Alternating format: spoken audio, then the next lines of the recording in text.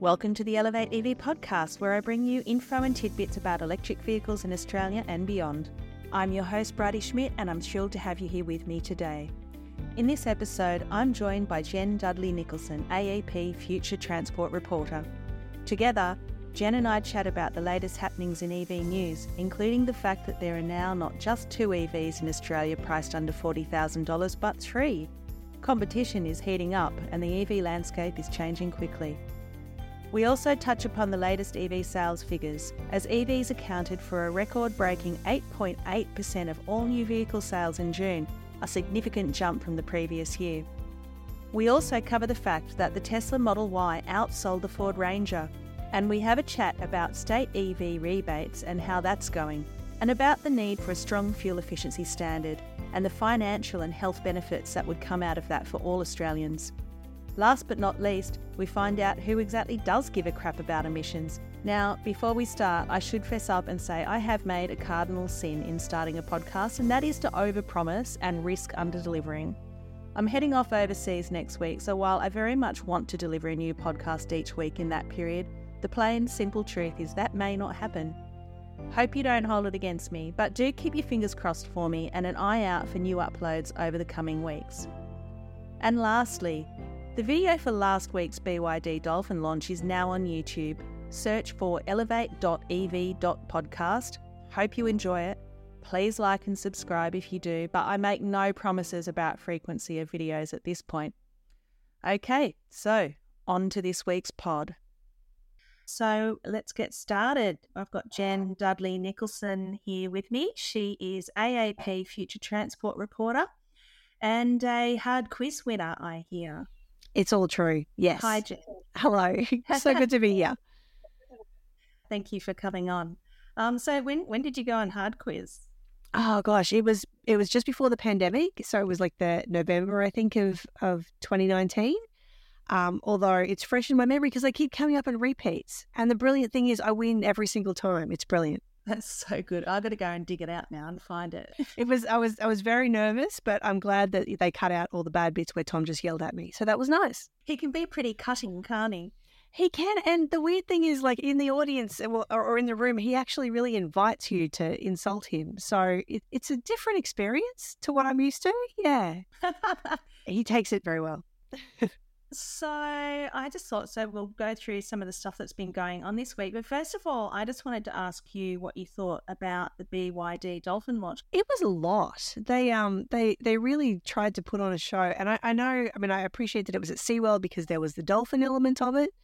But yeah, there was a lot of smoke, not so many mirrors. There was a lot of, screens and a carnival-like atmosphere. And so I think they're really trying to make a decent push into Australia, which I'm all for.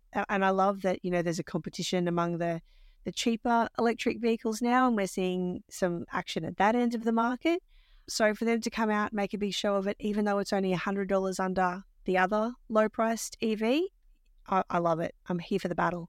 Yeah, look, I think it was certainly very different to some of the car launches that I've been to over the years. And I've only been to EV launches, I will add. But, I went to the new MG ZS EV in 2022, and it was that sort of big event, but it wasn't as big. BYD invited, obviously they'd put the invite out to BYD owners, and BYD owners came en masse because there were heaps of Atto trees there in the car park. So, yeah, I think it is really a different approach that they're taking, isn't it? It is. And obviously they've got a passionate kind of ownership base as well, because there were, as you say, so many people showed up and brought their families along, and it was good to see. And then just to see the new vehicle as well, which, as I understand it, they'd only just managed to get into the country. Yes, because they were right-hand drive ones, weren't they? They'd only had the left-hand drive one in the Sydney showroom up until then. So, yeah, definitely really nice to see, and can't wait to take a test drive in one. Yes, please. So why don't we get on to some of the news that's out there this week, because I've seen you've done quite a few reports on what's happening in the EV world. And I also saw, obviously there's the Tesla news, which is that they are on target to produce 2 million EVs a year based on the last 6 months worth of production, and sort of taking their trailing 12-month increases into account. But I saw another thing which I thought was a really interesting figure, which is that this is from Werwa on Twitter, who is sort of a Tesla watcher and does videos of Tesla's Shanghai Gigafactory and that sort of thing. And he reposted saying that the 20 millionth new energy vehicle has just been made in China, which is incredible, isn't it? Like, that's numbers we can't even imagine here in Australia. Well, I think we're at least a decade away from that, but it would be amazing to see. It's interesting to me, the approach that China has taken, and that the country has really embraced it. I know that there were some laws and some sort of goals that they had in mind, but I think in China they've actually kind of overshot those by a decent distance as well. And so when that's happening in your region, I guess it's a good sign as well. Well, that's right. And, you know, as we've seen in the recent EV sales in Australia, which we'll get onto in a sec, it's EVs that are made in China, whether or not they're owned by Chinese companies or by Tesla, that are now coming here en masse. So why don't we just get on to those figures, because they came out today from VFAX, and I saw that you tweeted about the latest EV sales figures. What were your takeaways from that?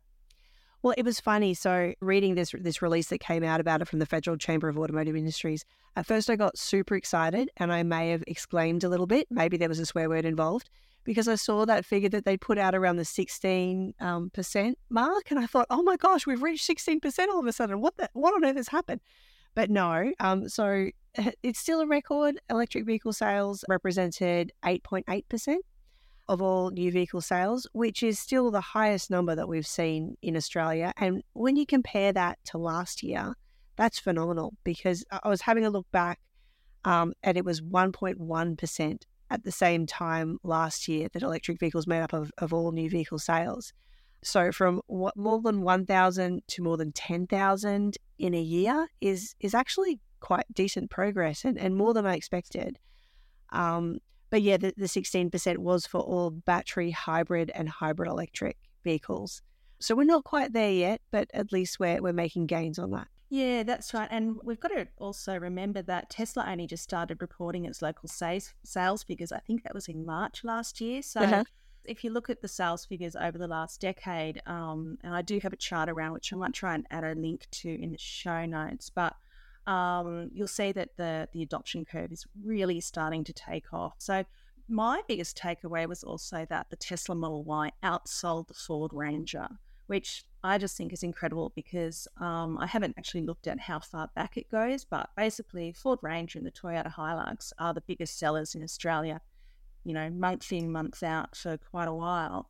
And for the Tesla Model Y to outsell the Ford Ranger is pretty significant. So some of the numbers are the Tesla Model Y, there were 5,560 sold. There were the BYD Atto 3 actually outsold the Tesla Model 3. There were 1,532 of those in June. 1,458 Tesla Model 3s in June. And then the other ones that sort of follow behind, but quite far behind, were the MG ZS EV with 387 sales, Polestar 2 with 251 sales, XC40 156 sales, EV6 154 sales, and the Volvo C40 151 sales. So it means that EV sales have reached 8.8% in June overall and 7.4% for the first half of 2023.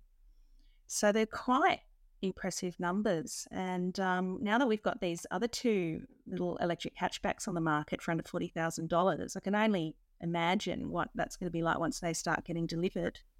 Yeah, well, those aren't included. And today we've also seen the Aura actually come down in price to under that $40,000 mark.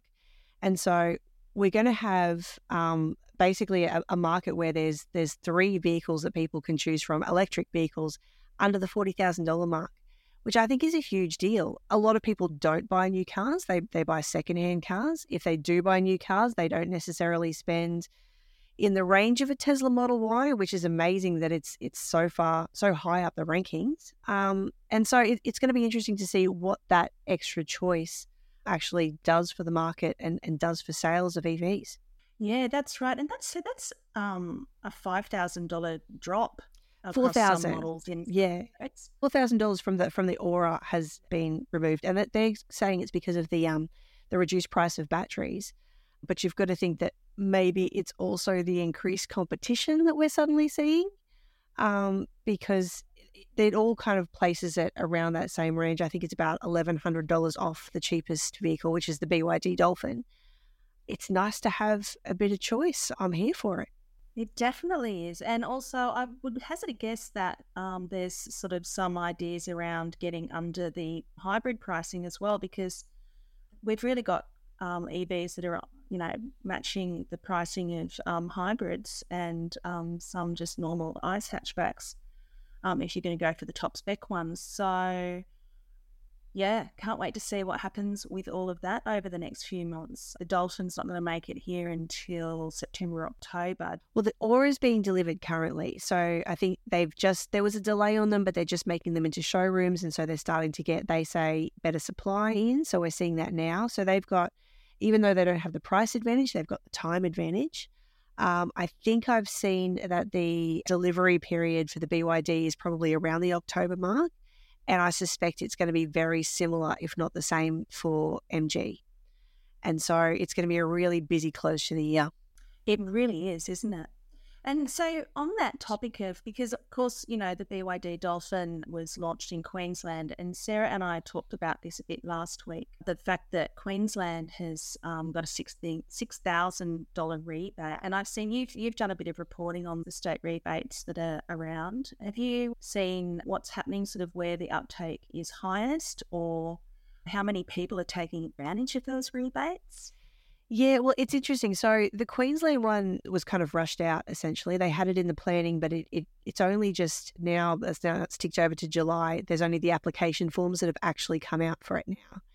And so we're not going to know exactly what the take-up is of that. And also it's retrospective as well. So people will be able to, if they qualify for it, will be able to claim that for previous purchases that they've made. I think it was really interesting to see the reaction to the close of the Victorian rebate, the subsidy that they had, and just how many people took them up right before the closing. It was like grabbing Indiana Jones's hat just on the way out the door. Like they had a countdown on their website and you can actually watch it, and it was just more than 60 a day on average were actually disappearing. And so it's going to be interesting to see what the numbers will be like and what effect that will have on the market, whether people, I suppose, rushed into an electric vehicle purchase before the subsidy ended in Victoria, or maybe that they'll sort of be more likely to take them up in Queensland now. I'm going to be interested to see what sort of effect that has on the market. We don't get state-by-state EV sales figures, but it would be interesting to see which vehicles have been taken up in that sort of rush to the finish line in Victoria, because I know BYD was sort of flashing a lot of inventory about saying we've got all these Atto 3s, you can come and get them, or whether people have jumped on the Tesla bandwagon or gone for something else.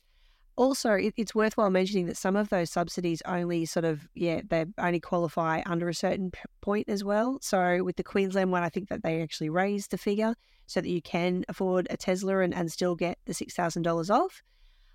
But for some of them, they were set quite low, so they were restrictive anyway. But yeah, I thought it was interesting to see that BYD come out and say, look, we've got all these cars, let's move them now. It was very advantageous, I would say. Yeah, very opportunistic. And look, it's funny with Queensland because it's like they went from, no, you have to get something that's worth under $58,000 to, no, we're going to match the other states, but also we're going to double the rebates. It's from one extreme to the other. It's so interesting. But yeah, let them fight amongst themselves. Like, sure, give me more money. Let's go. Yeah, that's right. And look, the other thing that I wanted to talk to you about, which is the fact that obviously we had the EV strategy, national EV strategy come out a couple of months ago now, and there was no mention of a national level rebate, but it was very clear that what is needed is a fuel efficiency standard. And so the Electric Vehicle Council has brought out a report, hasn't it, this week about what having a proper fuel efficiency standard could bring Australians. And just before we get into that, I'll just maybe briefly explain to people who might not be aware, but we in Australia are one of only a very few developed countries. I think most people quote Russia as the only other developed country that doesn't have legislated fuel efficiency standards. So, for example, in Europe, where there are legislated fuel efficiency standards, car makers have to sell enough EVs to bring their average fleet emissions across everything that they sell under a certain amount. We don't have that in Australia, and that means that car makers can basically sell anything they like, and they do. So what did the report say this morning from the Electric Vehicle Council? Yeah, so it was commissioned by the Electric Vehicle Council and the Climate Council as well. So they got a third party company to put it together, and basically it was a really interesting analysis. It found that essentially bringing in a fuel efficiency standard, and by the way, we need a much better name for that because it sounds so dry, but it could actually provide some really helpful benefits. It would essentially decrease the price of electric vehicles by 2.8% every year. It would marginally increase the price of fuel vehicles because they would need to get more fuel efficient, which I thought was interesting as well. And it found that if you buy an electric vehicle and this policy is in place, then you could essentially save $10,000 over the life of the vehicle, or essentially about $1,200 every year. So it found that with this policy in place, there would be more electric vehicles in the country. They would be cheaper, and you'd be able to essentially make your savings on those faster. Because I think a lot of people recognise that electric vehicles do make financial sense in the long run, but there's just that sort of cost to get over at the start. And so a fuel efficiency standard kind of chips away at that. It was interesting too because they ran 4 different models as part of the research, and all of those models were on the basis that by 2035, it'll be 100% electric vehicles that are being sold as new cars, because those are the conditions that they set overseas as well. And that's probably what most of the car makers will actually be making by that point, simply because of all the different laws in place and the market demand that'll be out there for them. Yeah, that's right. And it's interesting that the report found that it'll drive the sticker price of electric vehicles down. And I wonder how much of that is to do with there actually finally being a lot of competition on the market. I mean, we've just, like you said today, the Aura has now come down in price, $4,000. Is that what you think is going to drive that reduction in price, or are there other factors? Yeah, definitely. I think that, we've already kind of seen that. We've seen now that we've got Aura and we've got, MG and BYD, you're fighting it out amongst themselves. We're seeing pressure put on prices and companies encouraged to make sure that they take hold of that entry-level market. I think when you see some of the legacy vehicle manufacturers as well play into that market and bring some of their huge manufacturing power to that and actually bring the vehicles to Australia, which is kind of important for us, I think that you will see competition and prices drop as a result. And so, essentially, how you described it is perfect. I think that it just needs to be said that the fuel efficiency standard is essentially designed to bring more vehicles, electric vehicles, low emission vehicles, into the country in the first place. Because another thing the report found was that there are so many more electric vehicle models that are available in Europe where there is a strong fuel efficiency standard, as opposed to Australia where we haven't had one, we haven't had the policy settings in place. We've had, there was a comment made, I believe, about the weekend and that being cancelled at one point that gets rolled out a lot because the settings just weren't there to encourage this in the first place. And in addition to that, we've had a lot of people saying negative things about electric vehicles that aren't necessarily true, which is really frustrating. Yeah, there's a lot of myth busting out there to do. There really was a lot of damage done by the coalition government before it was outed, like you said, implying that the weekend will be ruined. But I think, and this is the interesting thing about talking about fuel efficiency standards, is people do go, well, hang on, we were just talking about electric vehicles. Why are we now talking about fuel efficiency? And what people might not realise is that having an effective and ambitious fuel efficiency standard is good for everybody, whether or not your lifestyle means that you can switch to electric, or whether you are someone that might stay with another transport technology for a while.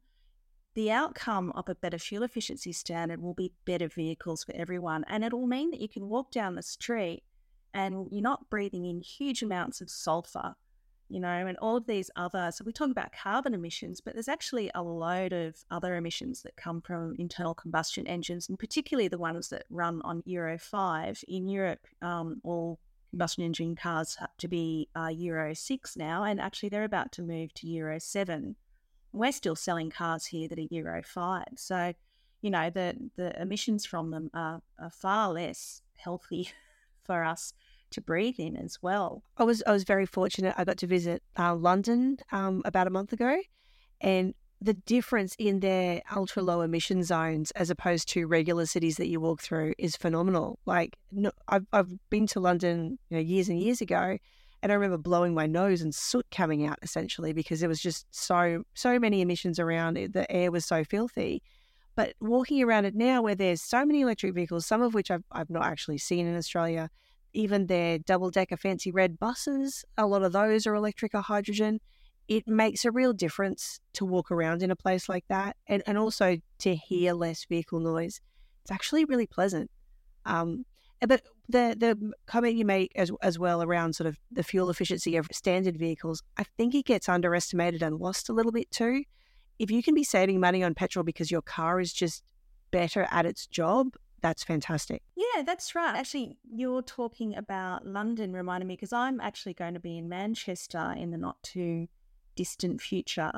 And there was a story that came out from Clean Cities, who did a report on how clean a whole bunch of European cities are. And Manchester came in rock bottom. So they looked at access to shared bikes and e-scooters, shared electric cars, zero emissions buses, and EV charging infrastructure. So this isn't even really looking at private EV penetration.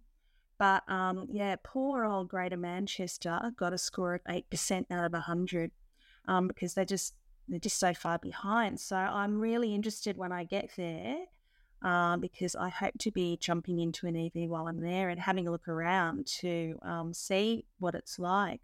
So countries that came in top, Copenhagen in Denmark, Oslo in Norway, Paris in France, which I'll be really interested to see soon too, and Amsterdam in Netherlands were the top 4. Big bicycle countries too. Yeah, that's right. Well, Paris gets 100% for shared bikes and e-scooters, which is cool.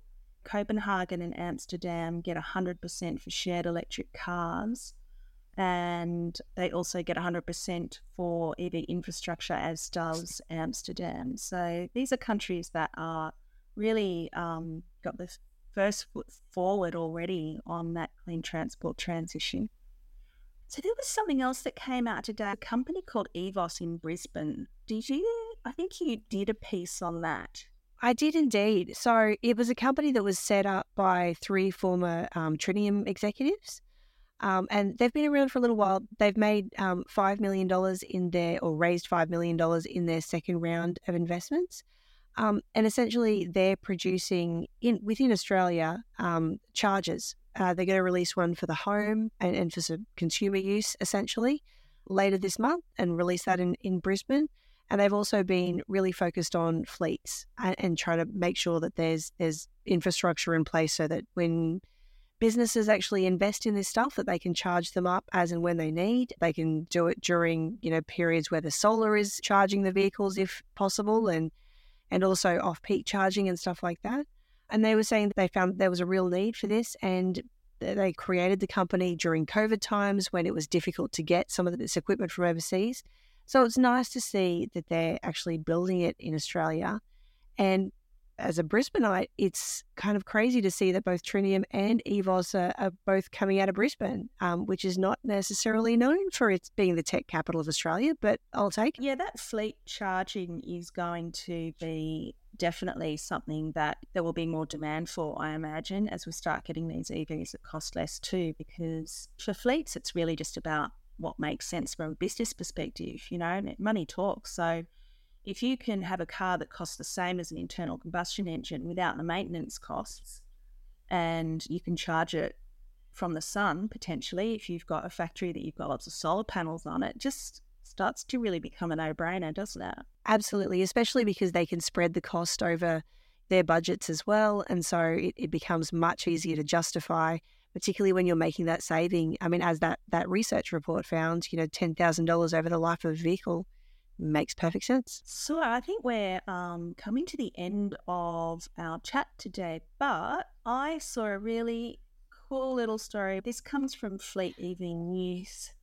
And for anyone who jumped on the Who Gives a Crap train during COVID will know, it's so perfect to get your loo paper delivered, isn't it? Well, now Who Gives a Crap is going to trial 2 electric vans to deliver their 100% recycled paper or bamboo loo paper in Melbourne and Sydney. They're going to be known as the Mr. Wipey vans. The 2 vans that they're getting are LDV Deliver 9s. So, yeah, there you go. 200 kilometres range on a full charge. They can carry up to 1.4 tonnes. They can DC fast charge from 0 to 100% in just over an hour.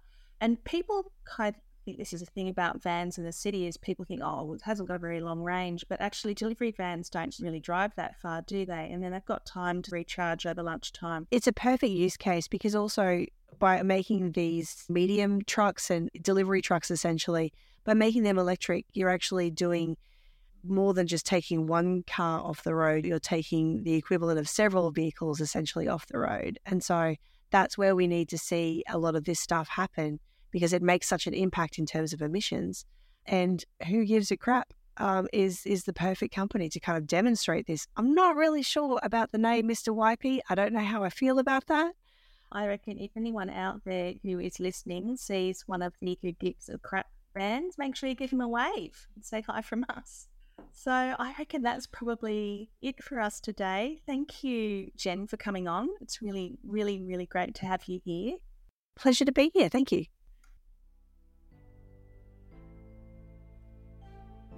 Thank you for joining us for the Elevate EV podcast. Before you go, if you found this episode informative and engaging, don't forget to like and subscribe to the podcast to stay updated on future episodes.